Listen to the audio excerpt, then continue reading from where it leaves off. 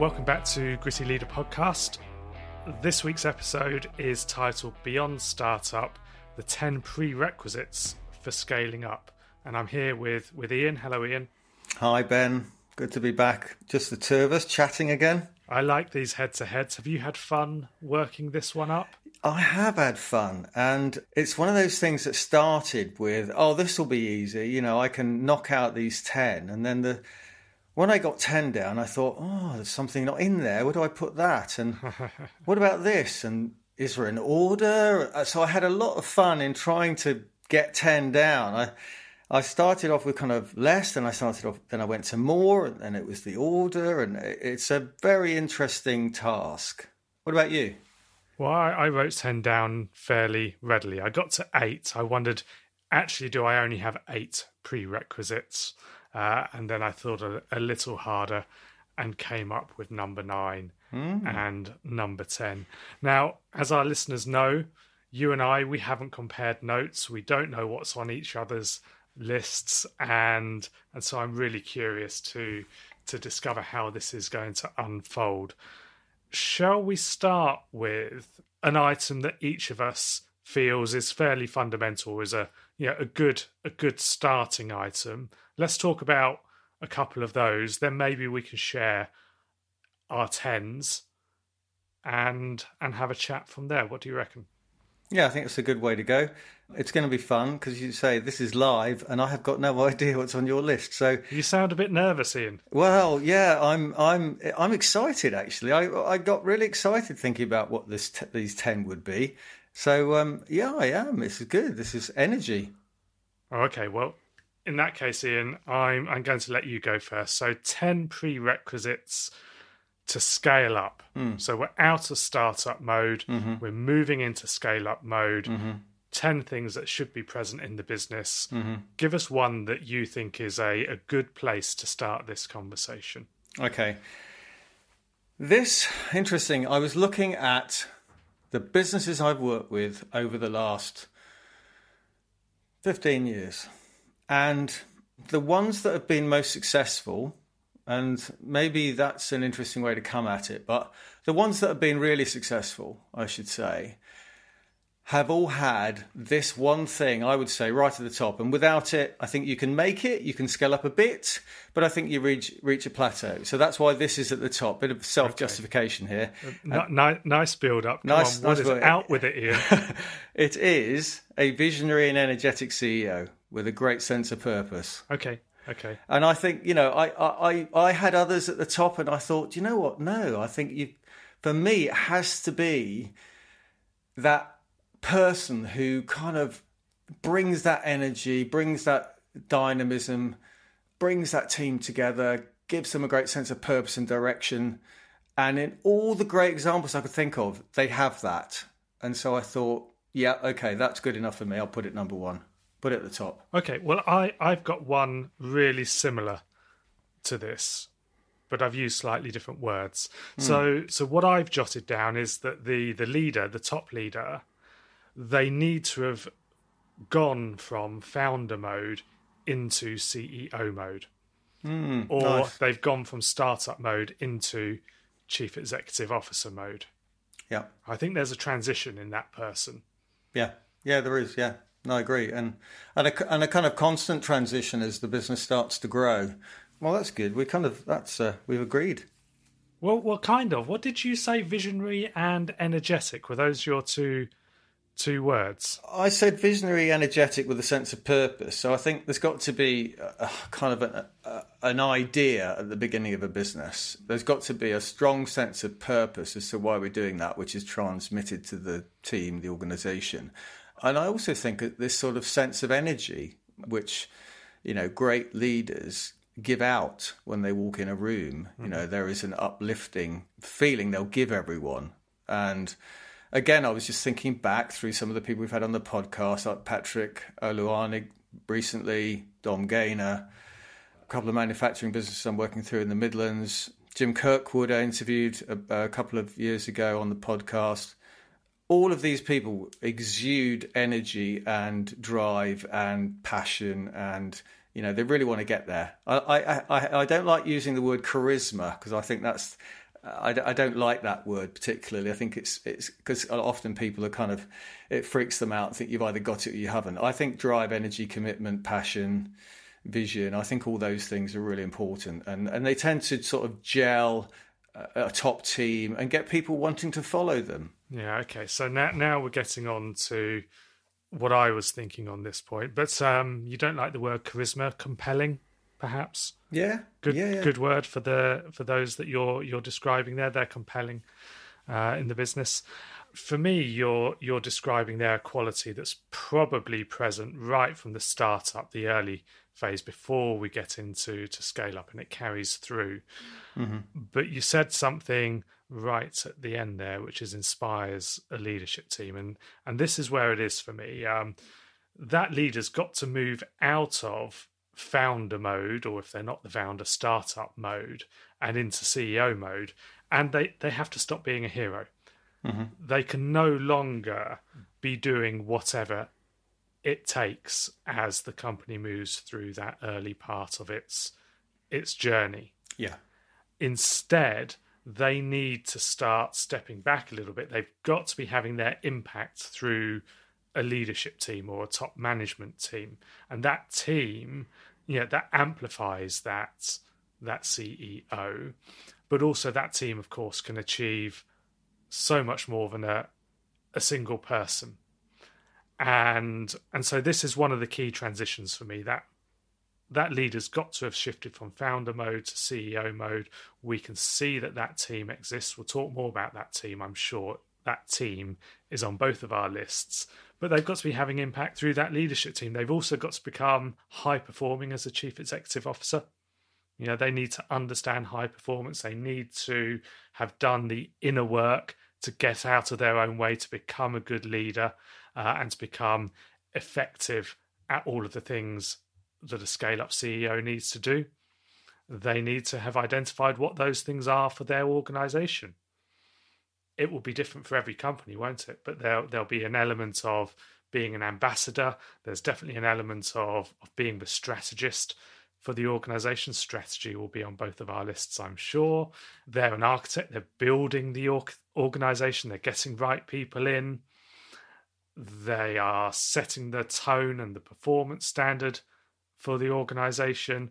And they're the steward of the culture, which I bet is also on our lists later on. But that's what I mean. When we're in startup mode, these are not the things that it's more immediate, isn't it? Yeah, you're right. Well, it's that, and CEOs and leaders do it at different points in their progression, which is, as you say, get out the way, stop being the blocker, actually, because that's what happens, is you become the blocker to the organizational growth if you're trying to do everything. I think that's how you put your finger onto this, when you get the sense that as that leader, you're becoming the bottleneck. Absolutely. Well, you can't scale up if you've become the bottleneck. And that's when you've got to achieve this transition. Okay, let's move on, because I had a different starting item, which is we've got to have product market fit. Mm-hmm. We've got to reach that point where we've moved beyond growing in anticipation of demand, and instead we've got demand-driven growth. Our product or service is satisfying real demands and needs of a specific market, and it's a significant market, and the market knows about us, and it's become easier to sell. In fact, we've got inbound demand. It's beginning to kind of fly off the shelves a bit. We've got to get to that point. If we haven't got to that point, we can't scale. If we haven't got to that point, we still need to refine our offering and how we're going to market. So this, for me, is a number one. We've got to get to that product market fit. Mm-hmm. Mm-hmm. I like that, and it's interesting you putting that as number one. I had my first sort of point under the visionary and energetic CEO was an original competitive idea, and within that was my product service experience that would be taken to market. Because without thinking that through, without having that, and often, businesses are formed by maybe 2 or 3 people, and one's got the idea that they're going to take forward, and it's taken from another organization, or it's taken from a gap in the market, and so on. So I had that almost coupled with the founder, the CEO, coming in and saying, here's the right here's the right CEO, and here's the right idea. Yeah, but it's not an idea. It's taking that idea and making it into the product and the version of the product that is really resonating and fully understanding what market segment it is. Yeah. And getting to the point where a number of customers have bitten our arms off for it. We've gone beyond those first sales where we're working really hard to persuade them, and we've probably found one little bit of the market where it gets a little bit easier, but it's not enough. And we've carried on refining the product or the service and the way we articulate it, and understanding for whom this is really compelling. And we've gotten to that point where all of this is really clear, and we're really confident in that process. And there's a shift away from us hunting down the next prospect and customer each time. They're coming to find us. Yeah. And ultimately, you love Apple. There's a new iPhone, and they're queuing around the block. Down the road from me, there's an amazing fishmongers, of all things. There's amazing fishmongers. Every single day of the week, there is a minimum 20-yard queue all day long. They've got product market fit. Yeah. Yeah. That's what we need. If we're going to scale, that's the point at which that fishmonger, it's called the fish shop, should be opening its second store, its third store, if their vision is scale, not before. Yeah. So I suppose I wrapped a lot of the product market fit into my third point on the list, which was all about customer focus, and trying to wrap different bullet points under different headings. I also thought, well, yes, it's about understanding who the customer is for this product or service. This would be B2B and B2C. Who are emerging customer groups? Understanding really what they want, they need, they value, getting their feedback, understanding how they buy, when they buy, what price elasticity they've got, all those sorts of things, how we communicate with them. And so getting that, and I kind of started that further down the list and put it then right up the top of the list, which was, that real close alliance, that understanding between what you've got, this initial idea, and how that turns into a product and then turns into a relationship with the customer. And when you've got all those three, then you've got something that you can really start to scale. Yeah, okay. And I would say, just to make that really clear, if instead of saying understanding, we say knowing, knowing our customer, knowing their need, knowing how they use our products and service, knowing their reasons, then we're in the right place. Yeah, absolutely. So where did you go after your sort of top one that you've just talked about? Well, my top one and my top two, we've done product market fit, and then the leader has to have gone from founder mode into CEO mode.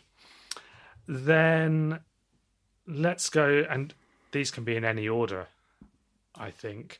But the next one I thought about was strategy. And strategy, as we've discussed here many times, looks so different whenever you pick it up and look at it, but certainly at different stages of the company's growth. When we're moving into scale up, I think strategy looks pretty clear. The vision is really clear. The shareholder objectives are clear. Strategy in the sense of our choice of approach to get to where we're going or to get to our vision. That's well thought through. It's really clear. It's understood by everybody. The part of strategy which is having the structure in the organization that enables us to deliver the strategy, that also is really clear. And not only is it clear, that's a structure which is scalable. And the strategy contains those clear shared goals which are communicated through all the teams in the organization.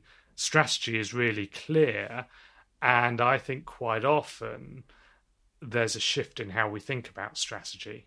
We're communicating that clarity, we're reinforcing that clarity, but then it becomes really important to start thinking about, what are the 5 big moves that are going to take us forward? Because if we think of strategy in that way, of course, as the market changes, some of those big moves change. So the way we work with strategy, I think, changes quite a bit. But strategy is super well formed, super clear, super communicated at this point.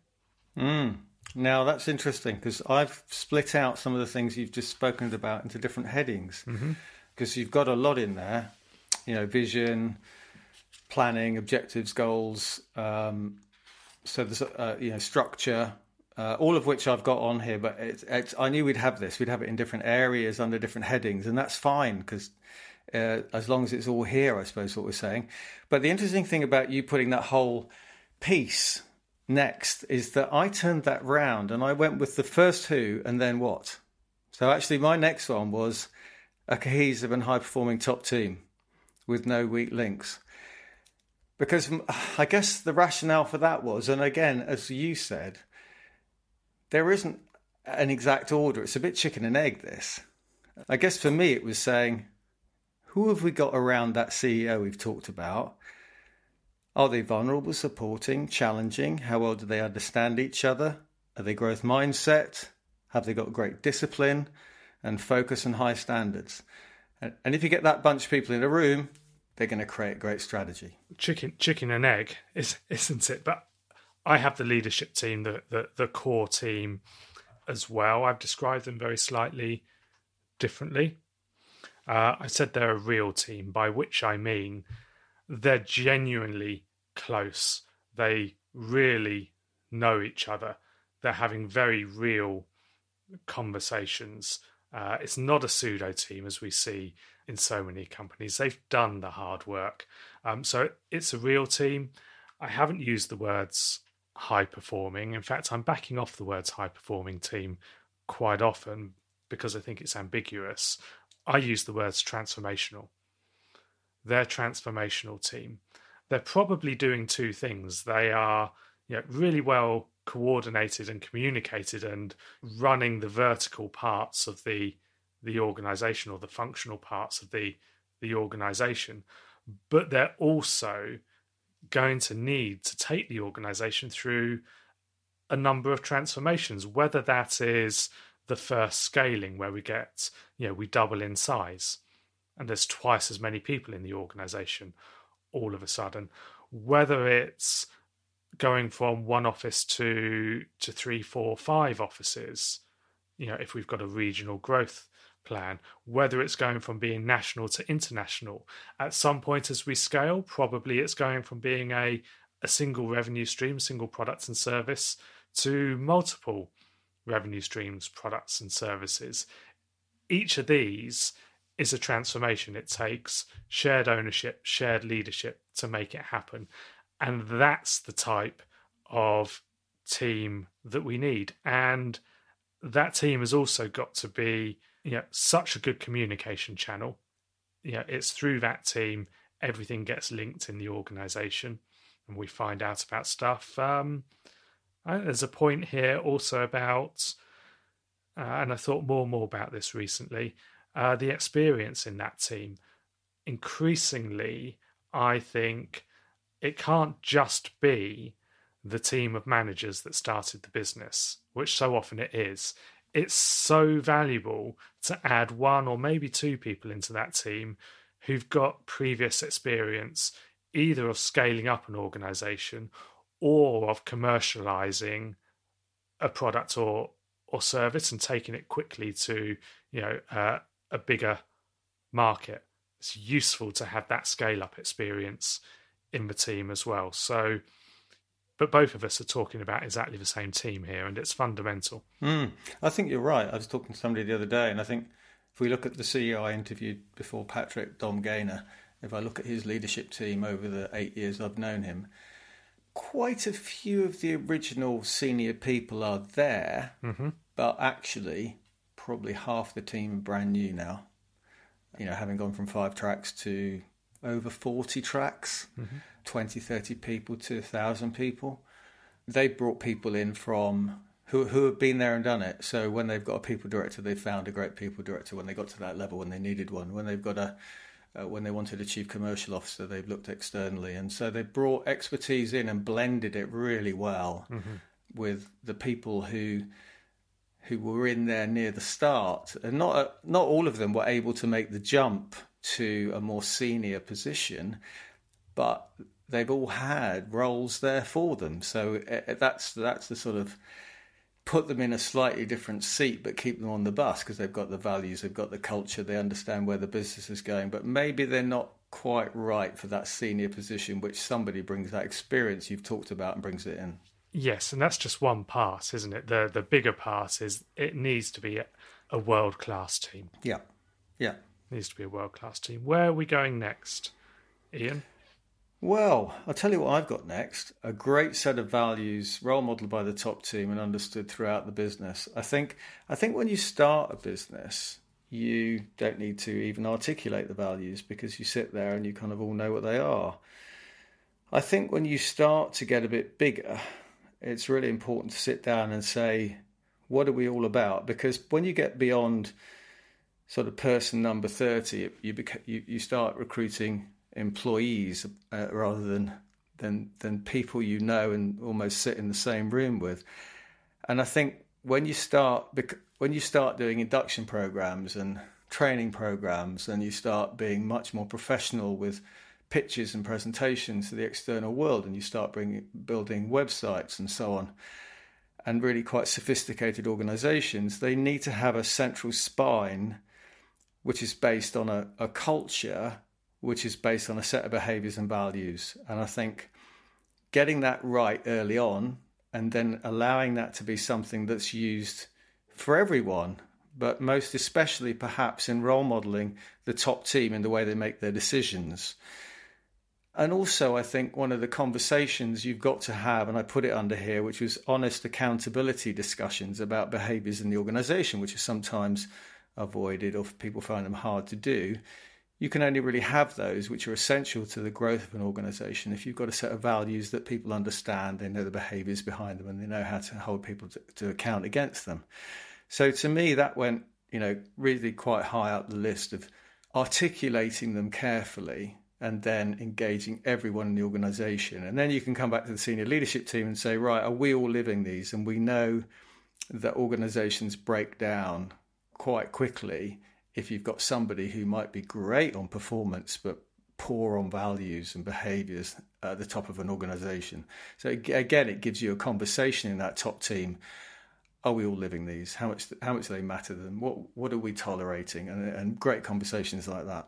Yeah, I have culture as well.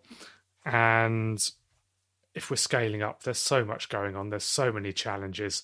The last thing we need is our culture going sideways and suddenly people pulling in different directions and behaviours that are distracting from the task at hand. I jotted down, we're doing values-based hiring. Mm-hmm. Yeah, absolutely, yeah. As you say, it's instinctive when we're small. Yeah. Later on, it's particularly when there's more people doing the hiring, values-based hiring.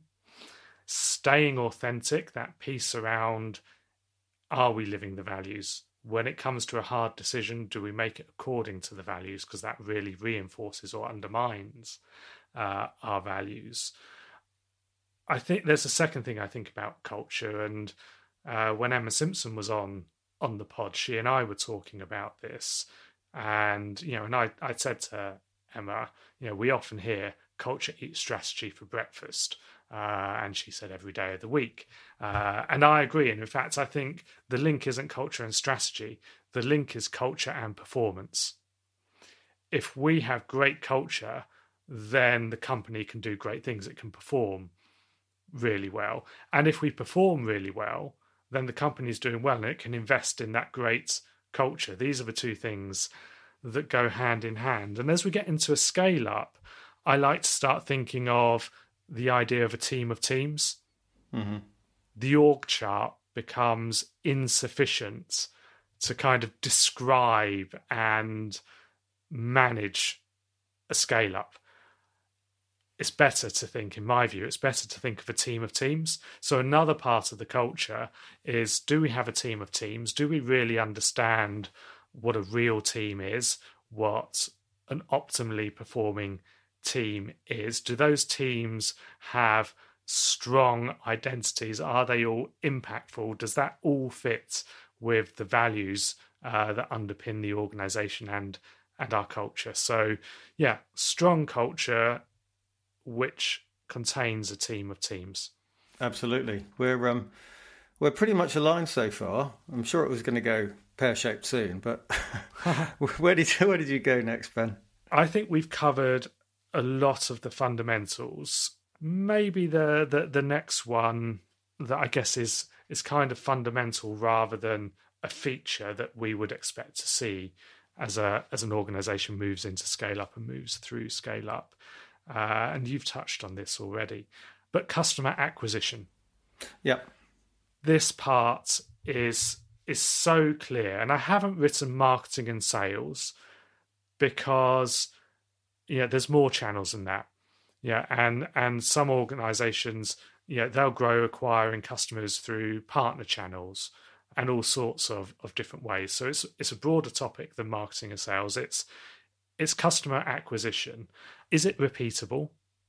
Do we know exactly how to do it? Are we doing it consistently with confidence and clarity? Is it throttleable? So can we control the pace of it? Can we answer the question, if we need to, can we increase our pipeline? Do we know how to do that? Do we know how to turn the taps on and off? If we really understand our customer acquisition, we're going to be able to do that. And it's across a number of channels. Because if we want to scale up confidently, it's essential to not be relying on just one or two channels. Let's have 3 or 4, please. And then we can have great pace to our scale up, even as the market shifts a little bit and different segments do better or worse, and we get following winds in some places and headwinds in the other. But that customer acquisition bit is super clear, and we can throttle it. And if we need to, we can increase our pipeline. Yeah, I didn't use sales and marketing, and like you, I put customer focus and kind of wrapped it all under there. But I think it's definitely in that top number of areas to focus on and get right early on. Mm-hmm. I suppose where I went next, which is I think what you've covered actually, which is I went to, and this was, as you say, this isn't fifth in the list. This is further up, and you have to do a lot of these at the same time. But it was a clear vision. And as you know, I kind of subscribe to a kind of vivid vision, Cameron Herald style, with robust 1-year plans, 3-year, less granular KPIs that then start to go down through the organisation into departments and start to give you a structure with objectives, goals, depending on what model you approach and have, whether it's OKRs or 135s or what your model is that builds back up to the plan and then back up with line of sight to the vision. So that whole piece around vision, BHAG, goals, objectives, KPIs, right the way down to the individual person, the individual objectives that can be linked back and forth, side to side within a business, getting that in place. And what I said earlier is that each of these parts of strategy is really clear and probably very consistent and almost fixed, slowly changing at this point, because we've got product market fit, and we're scaling now. But what we've not talked about, and I think is super important in a scale up, is that strategic process, that strategic cadence, the leadership team, that top management team, whatever that team is called, how it's operating. Whether that's the way it's connecting into the business and the conversations that happen and how it all feeds up, and then their quarterly strategic offsites, quite often 1 day, 2 day, the annual process. This is really clear. And within it, and I think this becomes the most important part of strategy, actually. And let's say it's quarterly, because that's nice and easy. The idea that we have progress every quarter.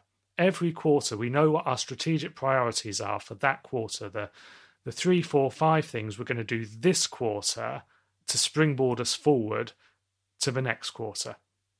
Take us into the future. These are really clear in a scale-up, those 4, 5, 6 strategic priorities, and we have progress on those, and we measure that each quarter. And this is where it can feel super chaotic, super busy in the heart of a scale-up. And if we can change that so that it feels that we're just managing these 4, 5, 6 strategic priorities and progress against those, then we can manage our scale up. And of course, it's a big ask, because how do we get into that position? But that's what we're looking for. We want an organization, a team of teams that is kind of communicating confidence about the current quarter. We're going to win our customers. We're going to deliver for our customers. We're going to develop and build our pipeline and convert, and our hiring is on track. They're communicating confidence about this quarter, and that creates the space where we can focus on those 4, 5, 6 strategic priorities that are going to keep us growing. Yeah, well, once again, we've kind of followed on a sort of logic here, haven't we? Because I had as my next kind of 3 things, but I suppose I could bunch them under the heading of putting structure and discipline, and in some ways you could call it automation into the business. The first thing I had was brilliantly planned and facilitated meetings focused on outcomes, not discussions. And that would be for the whole organization. But included in there, I had the sort of your monthly strategics, your annual planning days away, but down to your tactical daily huddles, your weekly tactical meetings in teams and departments.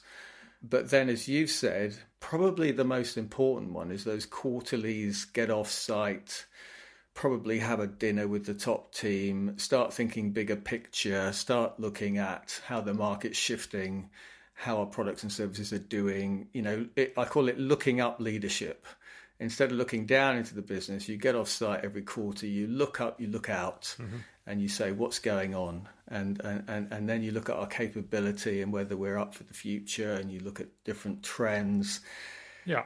And so I think, as you said, those sort of quarterly, and I probably your experience is similar to mine, I guess, which is you get the monthly meetings in early, you get the kind of department meetings in, and maybe you get the daily huddles in, but these quarterlies then start to make a big difference if you start to get these into a top team, because you're thinking bigger. Yeah, I agree, and this is why the top leader has to be out of founder mode and into CEO mode.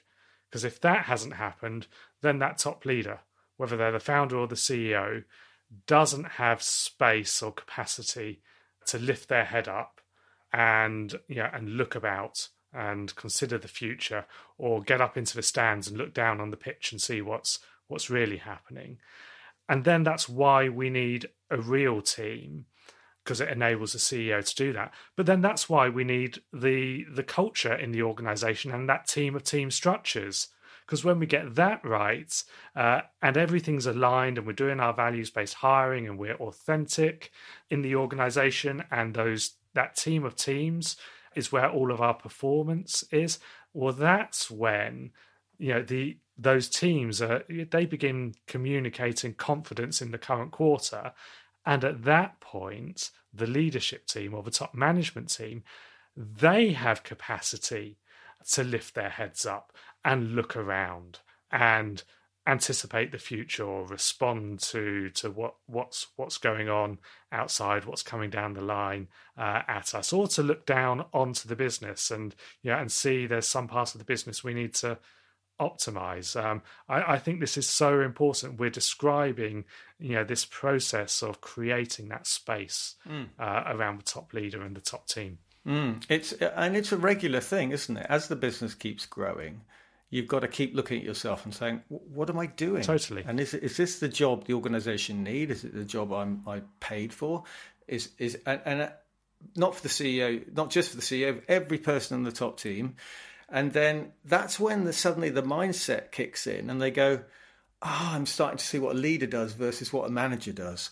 Yeah, and this is where I love to be working. And over time, increasingly as I work with a scale up, the bit that I find myself loving and really happily asked to do a lot is facilitate those quarterly offsites. Because of course, once we've created that space, that ability for them to lift their heads up and look around and think, well then, how do we focus them? Yeah.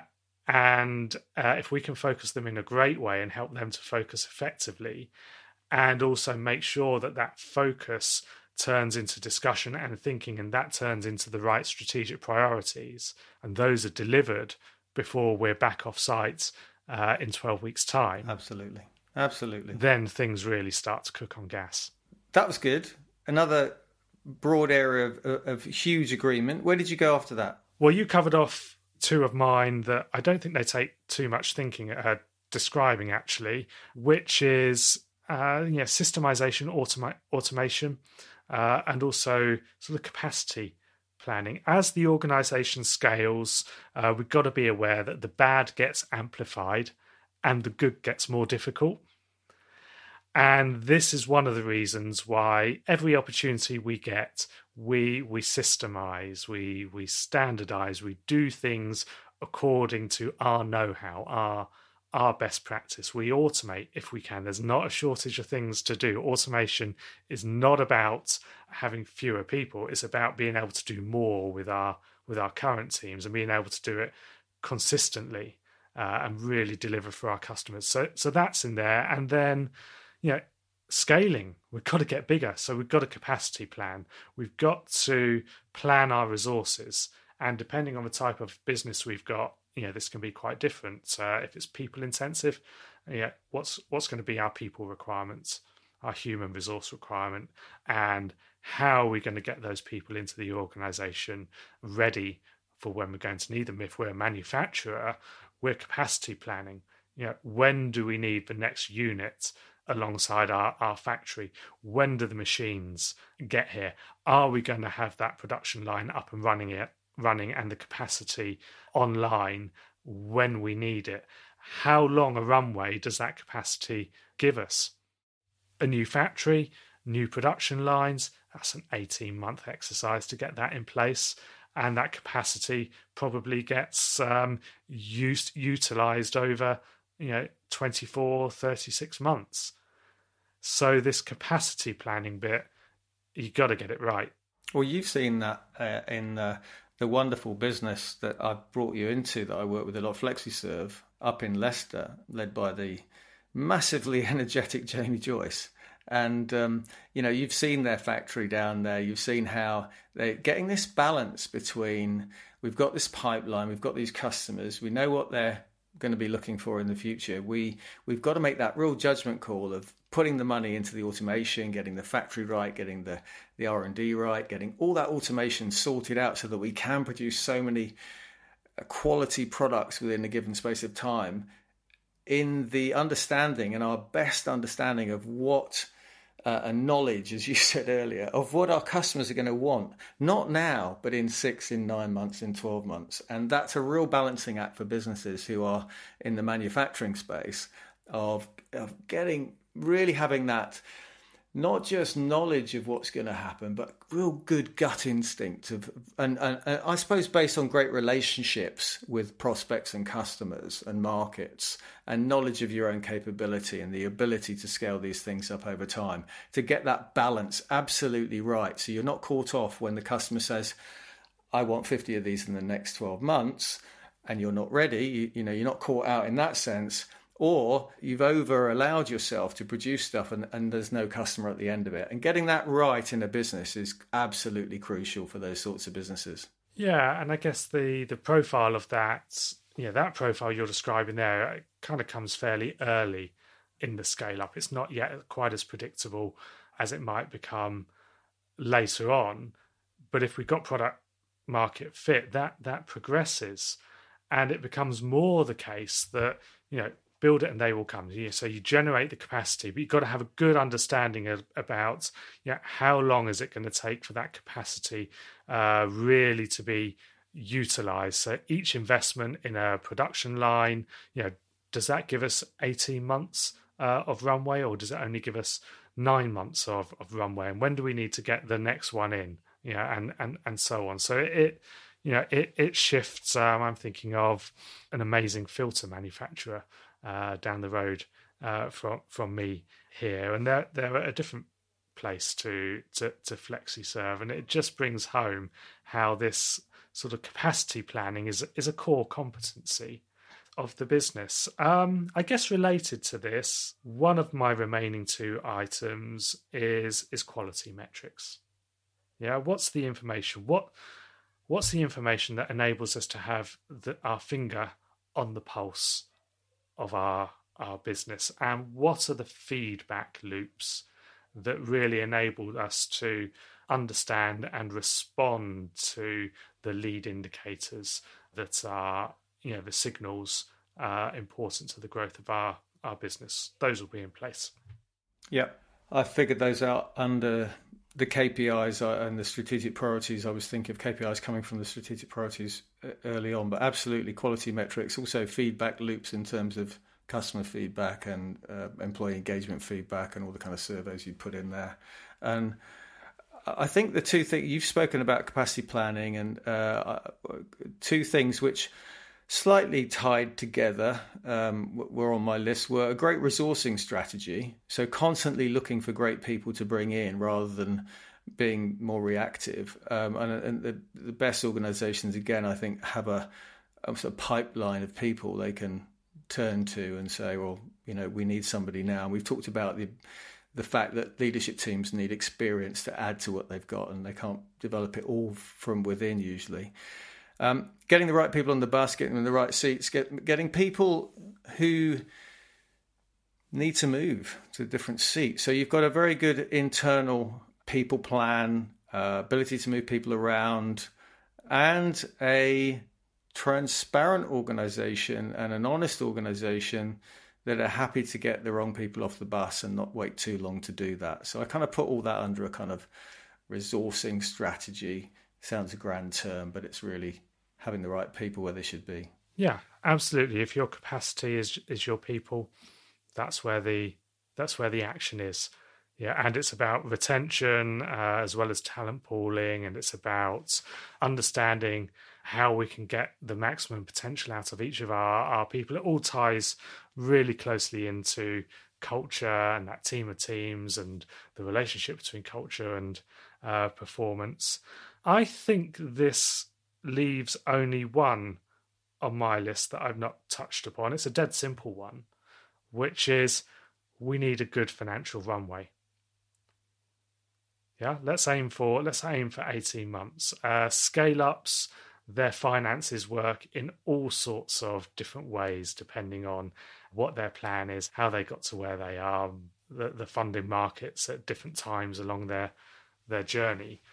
But we need a good financial runway. Ideally, if we have an 18-month financial runway, we know that the business is funded, and funded or profitable for 18 months in a way that enables us to invest confidently in our growth, in our capacity, and take that decision to put the extra production line in, or take that decision to stand up a new team in Madrid, if that's what we need.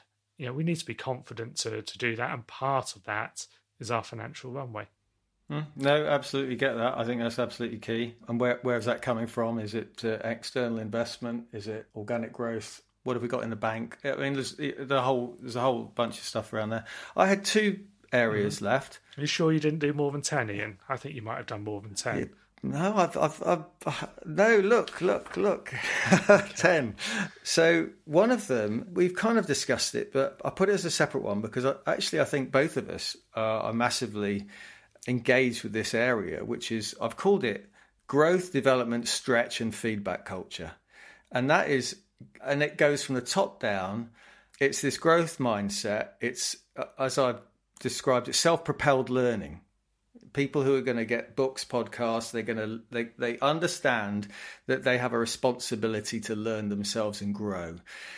But coupled with that, a kind of instant feedback on successes and failures in the organisation, which is embedded in the culture through kind of informal weekly one-to-ones, and those instant discussions in the corridor to feed back to people. Stretch according to capability. I know I've always challenged on that when I bring it up in meetings, but not everyone can be stretched like you or somebody else in the room. We know that it's about individuals, and having I hate the term performance management because it sounds so negative, but having those one-to-ones, those weekly and those monthly one-to-ones where we're going to have informal and a bit more formal discussions so that people get the feedback they need. And I think in too many organizations, still I see it, other things are prioritized over having one-to-one discussions with people. Yeah, okay, I've got a lot to say on this topic. Thought you might. Totally agree with you. Totally agree with you. On that last point, I would say we need a strong performance approach. Mm-hmm. And this clarifies it for people. It's a play on words, but we could say that performance management is what we do when it's gone wrong. Mm-hmm. And our performance approach is what we're doing when it goes right. Mm. And I agree with everything you said. Equally, the whole topic of individual accountability versus team accountability, I think, is so important. Yeah, in a scale-up, we are regularly going to face challenges and new situations and opportunities and problems that are bigger than any one person and bigger than their experience and inventiveness to solve. And so, if we've got individual accountability, there's a danger that individuals try and be heroic and solve these big problems on their own. However, if we can shift to having team accountability, then a team is so much richer, has so much more perspective and experience and capacity, and it can solve a bigger, more complex, more adaptive class of problems. So this is why I talk about team of teams inside the performance culture. A team is fantastic for integrating learning and performance.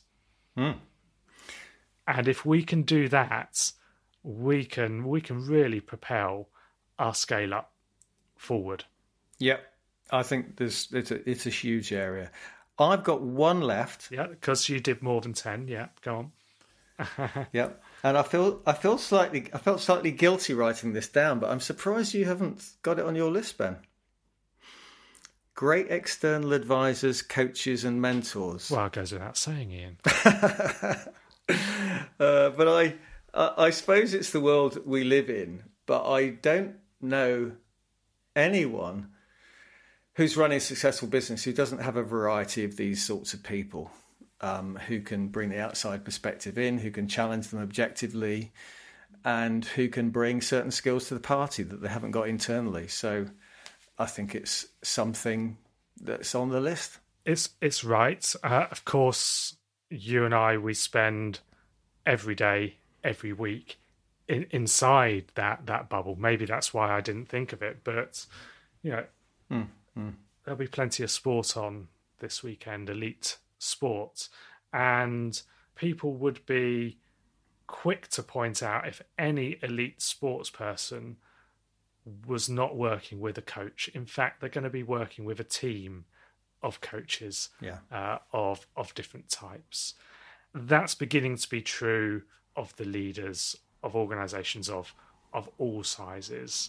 It's more and more normal that they understand that the only way that they're going to get their best performance is by working with a coach, a number of coaches. It's what I meant earlier when I said that, that top leader who's gone from founder mode to CEO mode. I think I said they've done the inner work. Mm-hmm. Yeah, that's the sort of stuff quite often we're doing with coaches. So that's becoming more mainstream. I think you're right to put it on the menu. Yeah. What I think is not yet becoming more mainstream, and it's got to, is team coaching. And team coaching goes hand in hand with facilitating that top team in their strategic process. That's the golden opportunity to do really impactful team coaching. But time and time again, I'll meet a new scale up and I'll meet the leadership team, the core team. They're a good team, but they don't understand the fundamentals of how teams operate. They don't understand where performance originates in a team. They haven't thought about the difference between those of their tasks where they need to be like the athletics team. They're running in individual events and they produce an aggregate result. That's definitely going on in a scale-up company because we're running all of the functions. And to an extent, those functions run independently of each other. But equally, we can be like the basketball team, where we play a point together and we win the point together.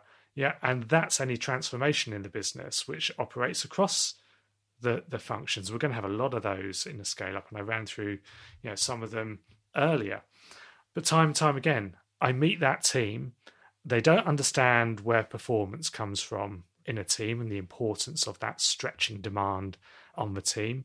They've probably read Lencioni's 5 Dysfunctions of a Team, so they understand a bit about cohesivity in the team, but they haven't understood it's not the whole picture. But they haven't thought about how they need to be organised as a team and which of those tasks takes which formation in the team. And they probably haven't thought about topics like how do we learn. No, I think you're dead right. I think it's absolutely critical. It's a real competitive advantage when you get that top team working beautifully together, a kind of upgrading, as I use that self-propelled way, when they get it, when they realise what their role really is and what they can achieve. It's a bit like the transformation that England cricket team have gone through under this new coach and the Bazball style. It's a real cultural shift, and they've all been told, play without fear, go out there and be who you are, and if you make a mistake, that's okay. And look what's happening. It's extraordinary. And I think when a organizational team suddenly realize what they can achieve, how they need to grow, it can be freeing within a sort of disciplined structure. It can be freeing to realize, look at what we can do as a business. Look where we could go as a business. Rather than let's play at this, let's really make something here that's extraordinary. And what do I need to do that? And what do we need to do as a team? And it's I think it's a real competitive advantage to get those senior leadership teams really singing and producing together amazing performance. But as you say, just working with the CEO doesn't really do it. And you've got to get the team there really high performing underneath, cohesive, and all those other things we've spoken about. And that's an amazing thing to start achieving. Yeah, and guess what? This is why my team is my company is called Leader and Team. Yeah, you got to work with the both of them. Yeah, absolutely. But when this is going right, one of the things that you and I can do is you said that team's really singing. Well, we can listen to what song they're singing, and are they singing a 1x song? Are they singing a 3x song? Is their thinking gonna 3x the business over a period of time? Are they singing a 10x song? Are they singing all three? We can really nudge them to be exploring those different songs and achieve so much more. Hey, Ian, 57 minutes, 59 seconds so far. We better wrap this up. And, we did say, didn't we, in the few minutes before we got on the podcast, do you think this is a sort of 30-minuter? And we said, well, let's give it a go in our usual way. And I think we both realised there was a lot of content here, but it's been great fun, Ben. Hasn't it? And it's been really useful to think about what is so different about a scale-up and a startup. My parting thought is let's think about this in reverse. we've talked about a bunch of prerequisites to scale up, and it's easy, isn't it, to think about putting each of these in place. Instead, let's imagine that we've got them all in place and one of them falls away. Yeah, and I think you could pick almost anything on our list this afternoon, from a simple point like financial runway, if that falls away, to the culture falling away, or the customer acquisition not being solid, being inconsistent and unpredictable and unreliable. It only takes one of these to fall away and the scale up stops growing. I'd even take that a step further and say, take these 10 or 12, might be if you combine our two lists, put them into a flywheel, score them, and then focus on where your low scores are, or where actually you haven't, or where you've got a piece of that flywheel missing. Because as you've said, if there's one part of this not there, it's going to really slow you down. You've got to mention flywheels. And I was thinking flywheels, and I decided, hey, we're up at an hour, I'm not going to mention it. But now you've gone and mentioned it, and I'm not sure you could fit all of these points into a flywheel, but I was thinking, hey, strategy, it's so clear, it's so well defined. Flywheels in a scale up, and we're talking about Jim Collins' flywheel concept from good to great, and those series of things that we need to do consistently and repetitively, and when we do that, the organization grows and grows and grows, and it grows at a faster pace. This is such a valuable way of articulating strategy in a scale up, because of course the flywheel only begins to work once we figured out all of those different pieces of all of those different points of the flywheel, which is kind of another way of saying we've nailed the startup phase.